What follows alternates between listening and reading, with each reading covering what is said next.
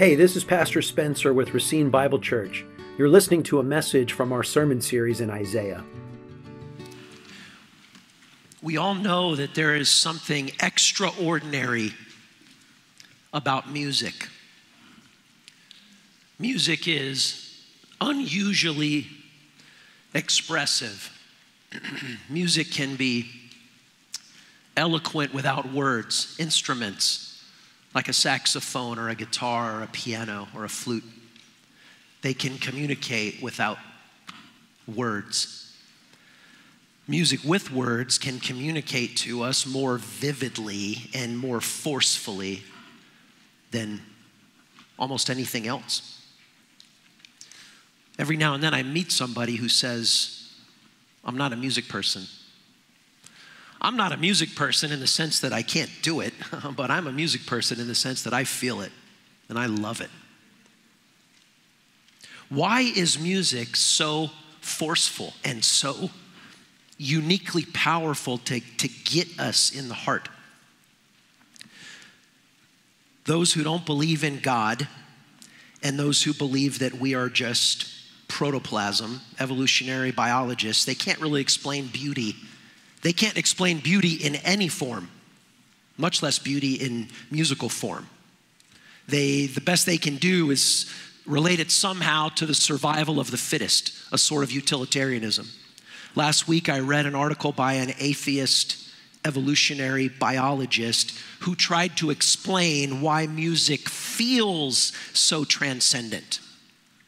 And the best that he could do was to come up with some theory that as a species, we benefit from pattern recognition. And so music, with its movement of melody, can help us learn how to predict patterns and recognize them, which would further our cause for surviving in the rat race of the survival of the fittest. But we know that music is much, much more than that. There's a sort of melancholy scene in Steve Jobs' biography where, of all people, Yo-Yo Ma is at his house playing his 1733 Stradivarius. And after the music ends, Steve Jobs, with tears in his eyes, says something like, I've never really understood the arguments for the existence of God, but when I hear music like that, I lean toward them. The famous conductor Leonard Bernstein, in his book, describes a conversation that he had, and he describes the conversation this way. Leonard Bernstein was saying that when you listen to fine music, you get the feeling that whatever note succeeded the last one is the only possible note that could happen in the universe in that instant. Bernstein says, it makes you know that one thing is right in the world. There's something that checks through. There's something that follows its own law consistently. There's one thing we can trust and that won't let us down. And in his recounting of this story, his conversation partner surprised him by replying to him, that almost sounds like you're describing God. And Bernstein says something like, I didn't think about it like that, but I suppose it kind of does. God gives us music. And our text today in Isaiah 12 is a song. What is so fascinating to me is that this text in Isaiah 12 is a song that is patterned after what is called the first song in the Bible, which is in Exodus chapter 15. And what's also fascinating to me in the beautiful way God put together the Bible is that this song in Isaiah 12, which is patterned after Exodus 15, is then repeated in the last book of the Bible, in the book of Revelation. The first song and the last song show us what a beautiful book the Bible is, and it shows us that the theme of the Bible is not just the salvation of men and women, though without that we'd be lost. The theme of the Bible is how a holy God saves unholy men and women by his glory and for his grace. And the thing is, this song in Isaiah 12, it was sung by the Israelites, God's, so to speak, first people, in Exodus chapter 15. And Revelation says that this song will be sung by all of the redeemed when we get to the end. So as we read Isaiah 12, think about this, church. As we read Isaiah 12, you are listening to the echo of your voice from the future. If you know the Lord Jesus Christ, if you have been baptized in his blood. This is the song that you will sing one day when all the wrongs are made right and when the last bullet flies and when all the swords are beaten into plowshares. This is the song that you'll sing. So are we reading some ancient text? Yes, we are. But are we reading an echo of our own full-throated voices from the future? And the answer is yes, we are. That's what this is. We're going to read Isaiah 12, and then we will read Exodus 15. And Exodus is the second book in the Bible. It just goes Genesis, then Exodus. And then we'll read a tiny bit from the last book of the Bible in Revelation 15. We'll begin our reading in Isaiah 12, and we don't always do this, but let's stand for the reading of Scripture. Go ahead and stand, and we'll read Isaiah 12 and Exodus 15 and then Revelation 15. You will say in that day, I will give thanks to you, O Lord, for though you were angry with me, your anger turned away, that you might comfort me.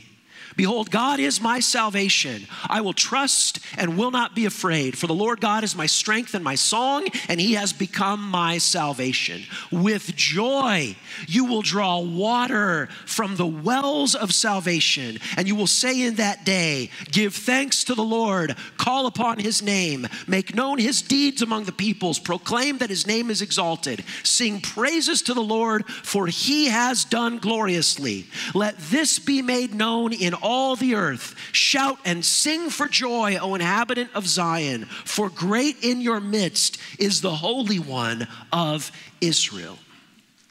And I'd ask you to turn back to Exodus 15, because Isaiah 12 verse 2 quotes Exodus 15, also verse 2. Exodus 15, beginning in verse 1. Then Moses and the people of Israel sang this song to the Lord, saying, I will sing to the Lord, for he has triumphed gloriously. The horse and his rider he has thrown into the sea. The Lord is my strength and my song, and he has become my salvation. This is my God. I will praise him, my father's God. I will exalt him. The Lord is a man of war. The Lord is his name. Pharaoh's chariots and his host he cast into the sea, and his chosen officers were sunk in the Red Sea. The floods covered them. They went down into the depths like a stone. Your right hand, O Lord, glorious in power. Your right hand, O Lord, shatters the enemy. In the greatness of your majesty, you overthrow the adversaries. You send out your fury. It consumes them like stubble. At the blast of your nostrils, the water piled up. The flood stood up in a heap. The deeps congealed in the heart of the sea. Oh, the enemy said, I'll pursue, I'll overtake, I'll divide the spoil. My desire shall have its fill of them. I'll draw my sword and my hand shall destroy them. But you blew with your wind and the sea covered them and they sank like lead in the mighty waters. And from Exodus 15, if you turn to the last book of the Bible, in Revelation 15, we'll just read the first 4 verses of Revelation 15. Because Exodus 15 and Isaiah 12 are quoted again in Revelation 15, verse 4, or verses 3 and 4. Revelation 15, then I saw another sign in heaven, great and amazing. 7 angels with 7 plagues, which are the last, for with them the wrath of God is finished. And I saw what appeared to be a sea of glass mingled with fire, and also those who had conquered the beast and its image and the number of its name, standing beside the sea of glass with harps of God in their hands. And they sing the song of Moses, the servant of God, and the song of the Lamb, saying, great and amazing are your deeds, O Lord God Almighty. Just and true are your ways, O King of the nations. Who will not fear, O Lord, and glorify your name? For you alone are holy. All nations will come and worship you, for your righteous acts have been revealed. This is the beautiful word of the living God. You may be seated. What is this singing going to sound like in the end? Revelation 14 gives us a clue when it says in Revelation 14, I heard a loud voice from heaven, like the roar of many waters, and like the sound of many thunders. Before amplification, before microphones like this and speakers like the ones hung around this room, they describe the loudest sound in the world like a massive waterfall, which is not a bad description. You ever been around not a little waterfall? You ever been around a massive waterfall? You're not talking to anybody. You ever been around thunder? Not from a long way away, but the thunder like right on top of you. It moves your teeth. It's so loud. That's what this song is going to sound like. And in that day, we'll praise God for the first Exodus, when he threw the horse and its rider into the sea by the blast of his nostrils. But that praise will be superseded by the praise for the new Exodus, which is his vanquishing all of the armies of the great harlot Babylon in the book of Revelation, and how he saves us and rescues us from our sin by the blood of the Lamb. So this is a song of salvation. And the way it begins in Exodus 12, verse 1 is, I would submit to you, the only way that it can begin. Verse 1 has to be verse 1, because it says, you will say in that day, I will give you thanks, O Lord, for though you were angry with me, your anger turned away. The first note in the song is a note of forgiveness found, of anger deflected or angled away from me, of restoration received. I will give thanks to you, O Lord, for though you were angry with me, your anger has turned away that you might comfort me. Count your blessings. Name them one by one. Don't miss the all-important but invisible background. When I'm asking you to count your blessings, hello, church? The first blessing is there is a you still here to count your blessings. For God's anger has turned away and your heart still beats. You still breathe. Because don't be angry at me for saying this. It is God who says this. And if you're angry that I say this, it's only more evidence that you deserve this. What I need to say is your sentence is death. You don't deserve to live, you deserve to die. That's the judgment that you deserve. And not only physical death, but eternal death in the second death, hell. And that you are still here and not there is the blessing behind all the blessings. God could have squashed me like a bug, and he would have needed to apologize to no one. I will give you thanks, O Lord, for though you were angry with me, your anger turned away, that you might comfort me. Isaiah 12, verse 1 reminds me of one of my favorite songs in Scripture, which is Psalm 103. It may be where we get that little line, count your blessings, from, because Psalm 103 is a recounting of all the blessings. He says in verse 1, bless the Lord. He says in verse 1 of Psalm 103, bless the Lord, O my soul, and all that is within me. Bless his holy name. Bless the Lord, O my soul, and forget not all of his benefits. He says in Psalm 103, verse 2, forget not all of his benefits. Thus, he wants to count the blessings just the same way that you give a list to your family member who's going to the store for you, and you say, don't forget anything on the list. And please don't forget the strawberry ice cream. When he says in Psalm 103, verses 1 and 2, bless the Lord, leave nothing off the list. The thing he says, don't forget the most. See it? Bless the Lord, O my soul, all that is within me, bless his holy name. Bless the Lord, O my soul, forget not all his benefits, who forgives all your iniquity. He's going to go on to say that he separates from us from our sin. Verse 12, as far as the east is from the west. This is the great blessing, that our sin has been forgiven. So this song of salvation in Isaiah chapter 12 shows us at least 5 glorious truths about salvation. They are poetically and prophetically revealed here. They are revealed far more didactically and systematically in the epistles of Paul in the New Testament. But they are revealed here nonetheless in a very moving poetic expression. And I could show you at least 5 of them in Isaiah chapter 12. The first one has to do with the word anger, because you see it in verse 1. You will say in that day, I will give you thanks, O Lord, for though you were angry with me, your anger turned away. Point number 1 about salvation is simply this: God is angry about sin. God is angry about sin.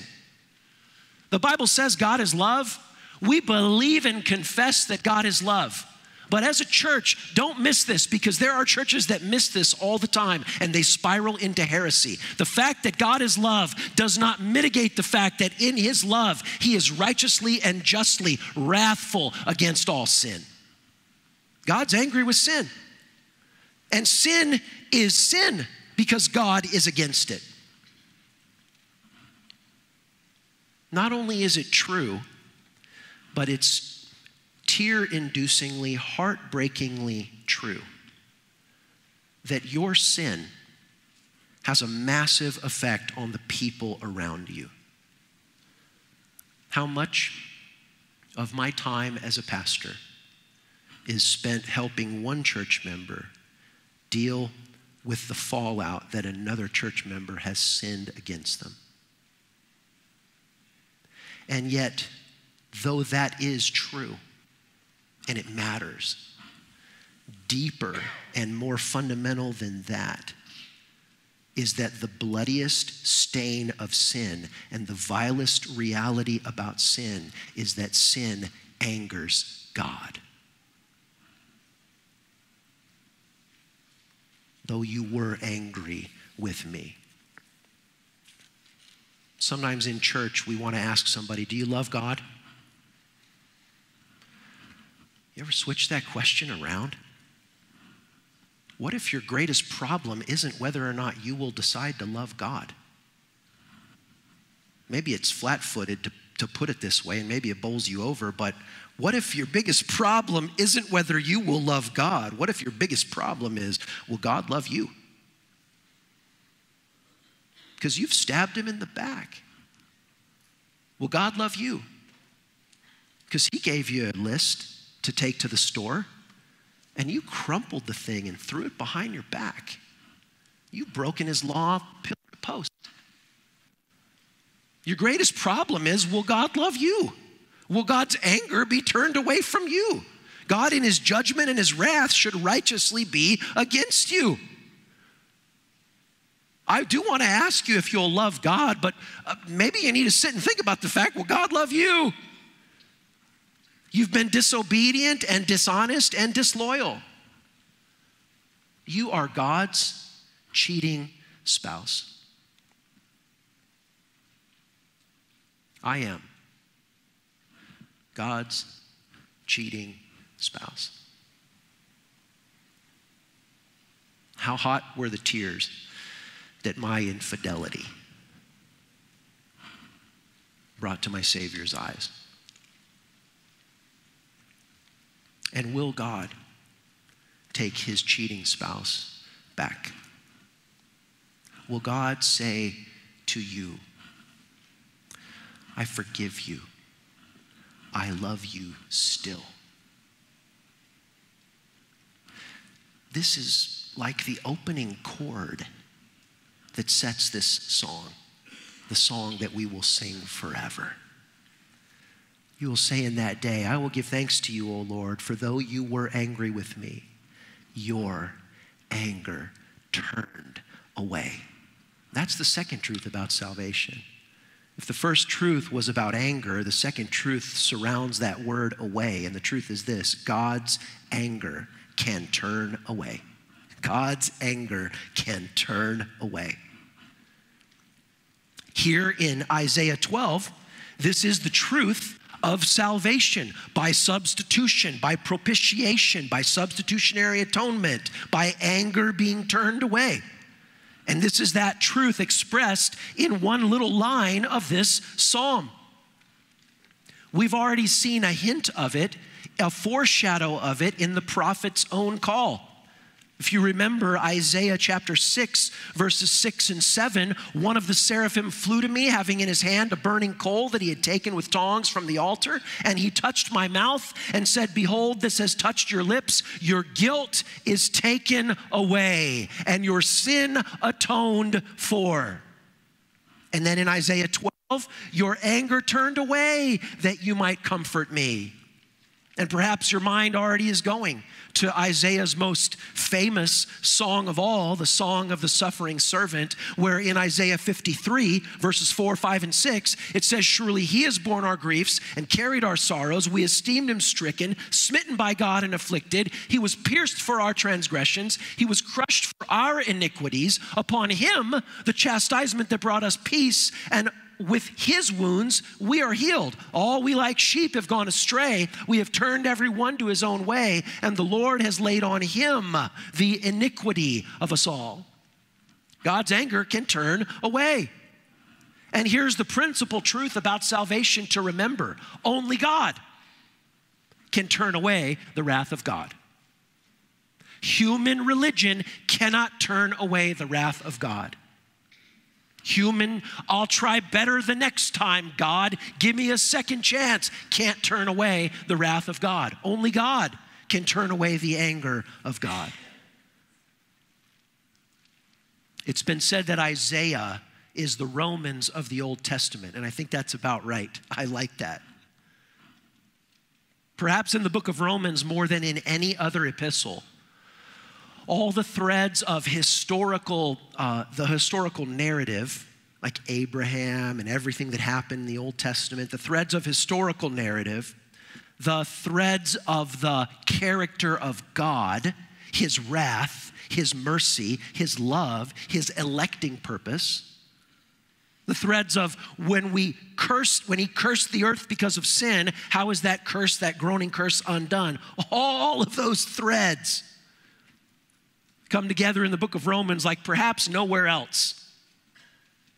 And Isaiah has been called the Romans of the Old Testament because we do see the awesome holiness of God. And we see the sinfulness of sin. Out the gate, Isaiah chapter 1 is one of the darkest depictions of the depravity of sin that's found in the entire Old Testament canon. We see the awesome holiness of God, we see the sinfulness of sin, and we see the plan of salvation that is outworked from the character of God. How can God be just and justify the unrighteous? How can God uphold the covenant of marriage and yet freely forgive adulterers? Only by the suffering servant. Propitiation, substitutionary atonement.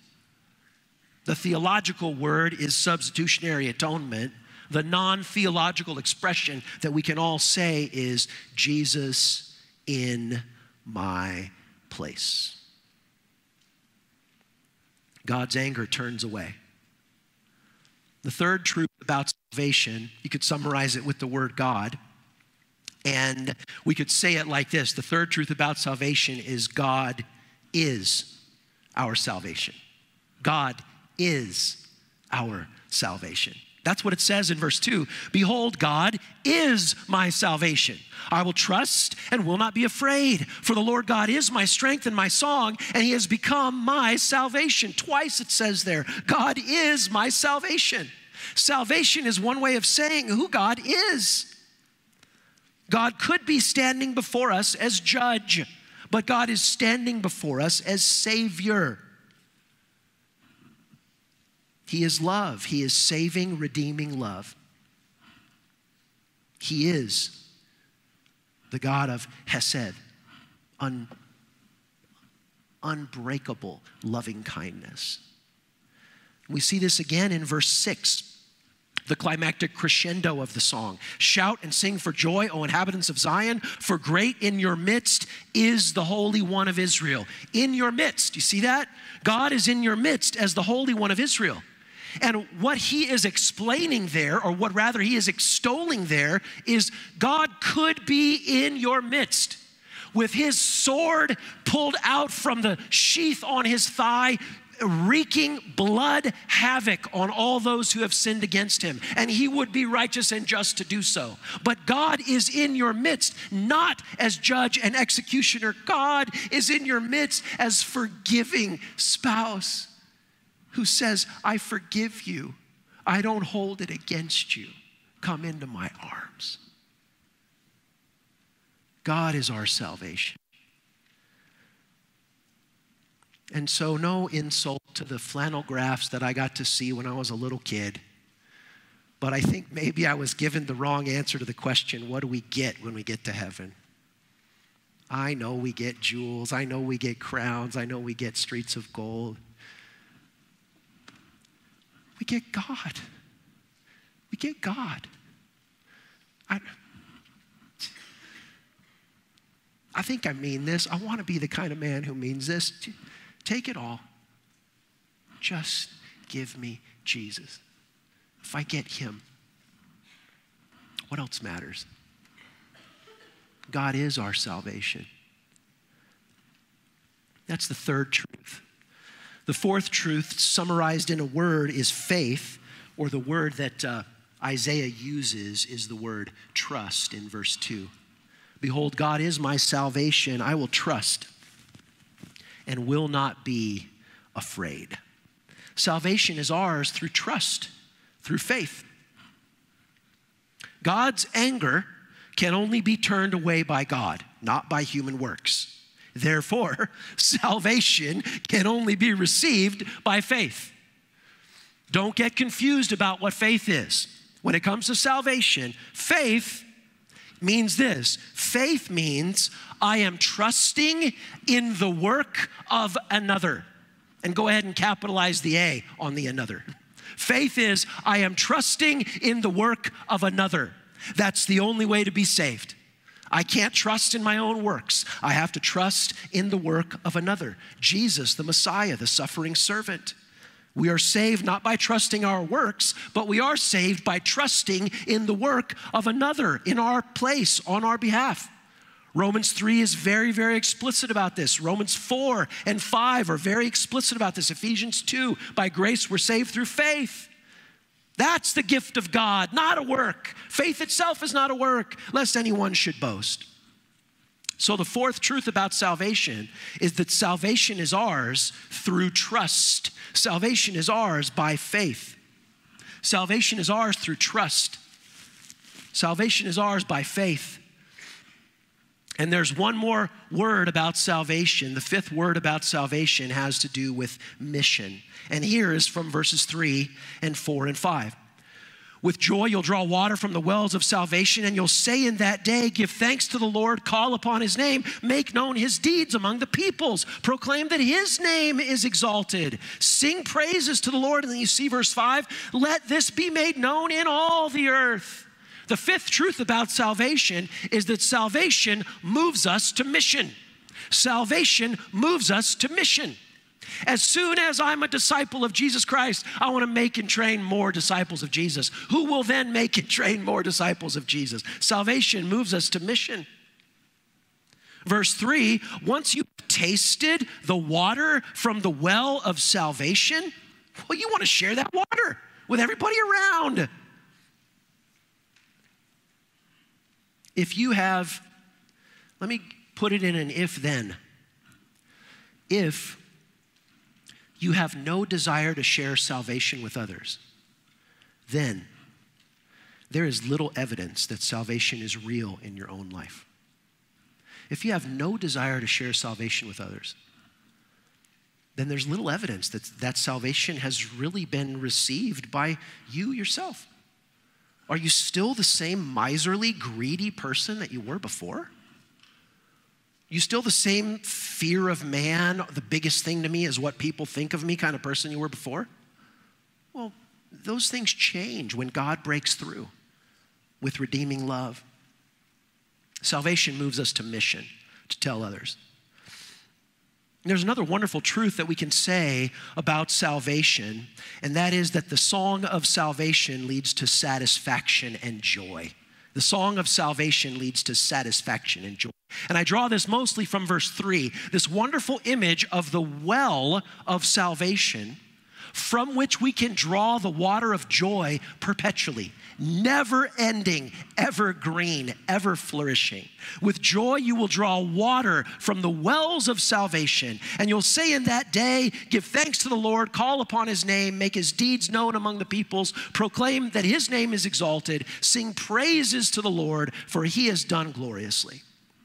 In verse 3, this image of the well of water is taken from Exodus 17. Song of Moses, Exodus 15. God's people are redeemed, but then they complain that they don't have any water, and God miraculously gives them a well in the middle of a desert where there would be no well in Exodus chapter 17. And that picture of God providing a well, it runs throughout Scripture. Isaiah makes much of this image of the well that springs and gushes forth with joy. Listen to Isaiah 35, verses 6 and 7. It says in Isaiah 35, verses 6 and 7, the lame shall leap like a deer, the tongue of the mute shall sing for joy, for waters break forth in the wilderness, like streams in the desert, and the burning sand becomes a pool, and the thirsty ground springs of water. Isaiah riffs off of this again in Isaiah 41, verse 17. When the poor and needy seek water and there is none, when their tongue is parched with thirst, I, the Lord, will answer them. I, the God of Israel, will not forsake them. And we see this image of the well and of water again in Isaiah 51.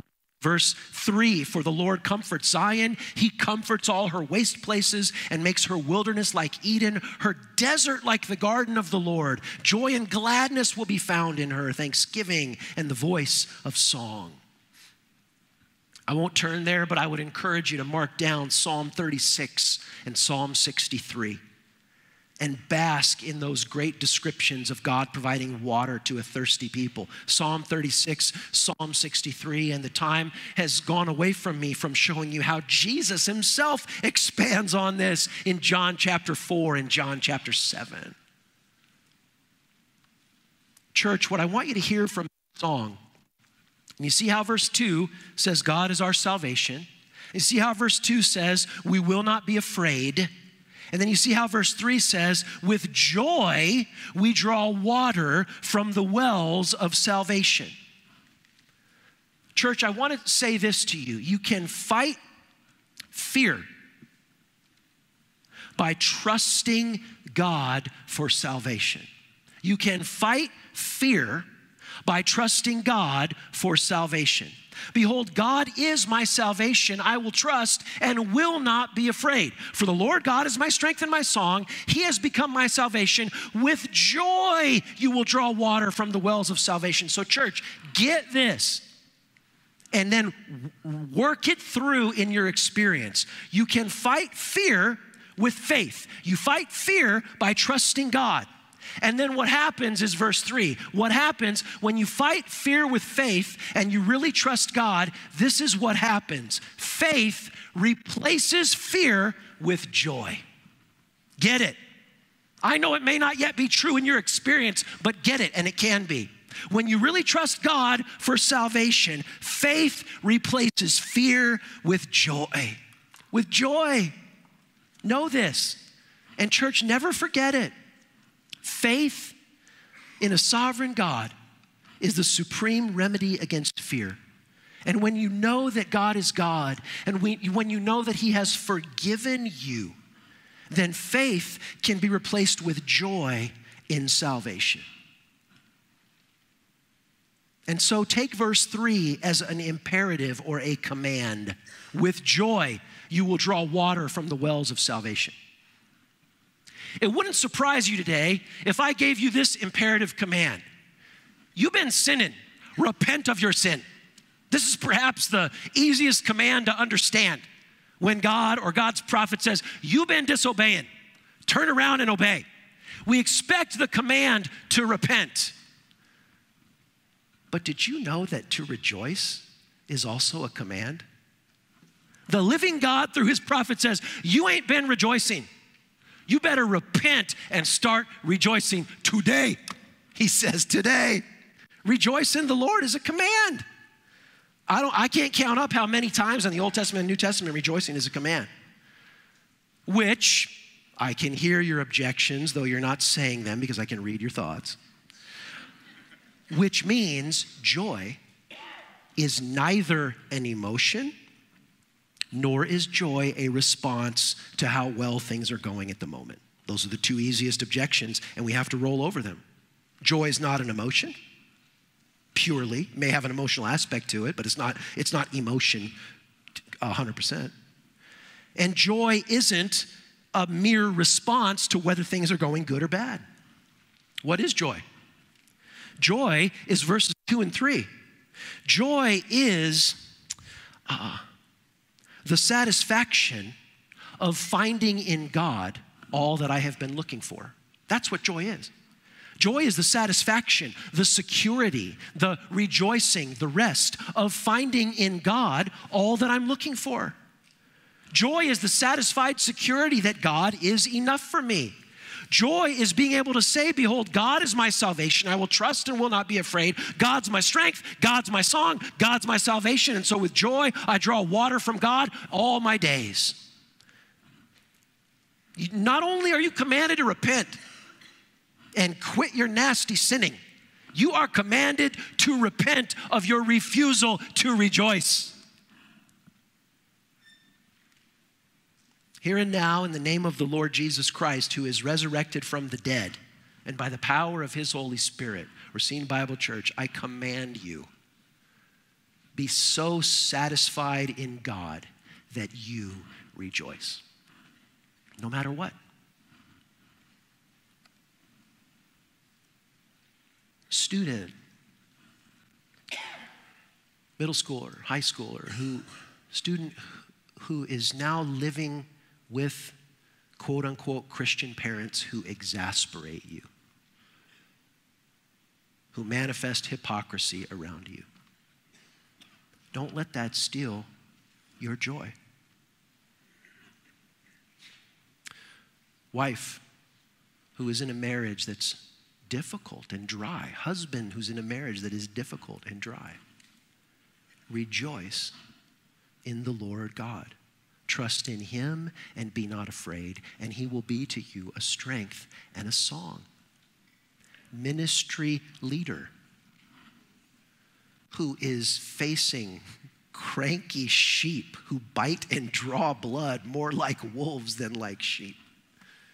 Ministry leader, rejoice in God. Joy is not merely an emotion, and it's not merely a response to the circumstances that I find myself in. Joy is found in God and in God alone, ultimately. Why do we rejoice? Because when we get salvation, we get God. And I would just loop back again to verse 2, which says twice, God is my salvation, and to that sweet last verse in verse 6, shout and sing for joy, O inhabitant of Zion, for great in your midst is the Holy One of Israel. The best songs give us a pattern recognition where the music does something, and then in the end it just resolves, and like Bernstein said, there can't be any other sound in the universe but that note that should be there. Show you that in 60 seconds or less from the story of the Bible. Before we sinned, God was in our midst. My mother, Eve, and my father, Adam, they walked with God in the cool of the garden. No barrier, no separation. And when we are ultimately saved, not in the first Exodus and not even in the New Testament era, but what the book of Revelation says is that when we are finally and fully and ultimately saved, this is what happens. Listen, I saw a new heaven and a new earth. The first heaven and the first earth had passed away, and I saw the holy city come down from heaven as a bride adorned for her husband, and I heard a loud voice from the throne saying this. Listen to what the voice says when everything ends. Behold, the dwelling of God is with man. He will dwell in the midst of them. They will be his people, and God himself will be their God. And he will wipe every tear from their eye. Revelation 21, verses 1 through 5. The whole Bible story is that we were with God. We separated ourselves from him. And through his own turning away of his own anger, we now can dwell with him again. And this is the greatest song in the world. To see how we ruined everything, and to see how God restored it at such a cost to himself of his own son.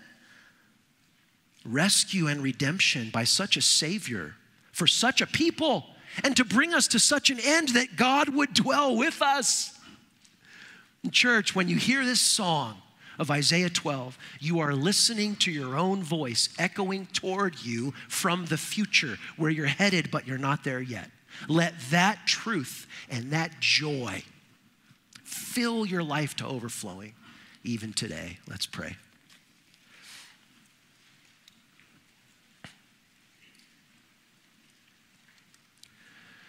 Living God, as we bow our heads before you, we bow our hearts before you. We ask that you would fill us. We turn away from sin. We turn away from the broken cisterns that can hold no water. And we come to you in prayer, that we might rejoice in the well of your salvation, now and forevermore. Lord, give us a song to sing, give us faith to believe, and give us joy to share with others. In Jesus' name, amen. To find out more about our ministry, contact us at racinebible.org. Thank you for listening.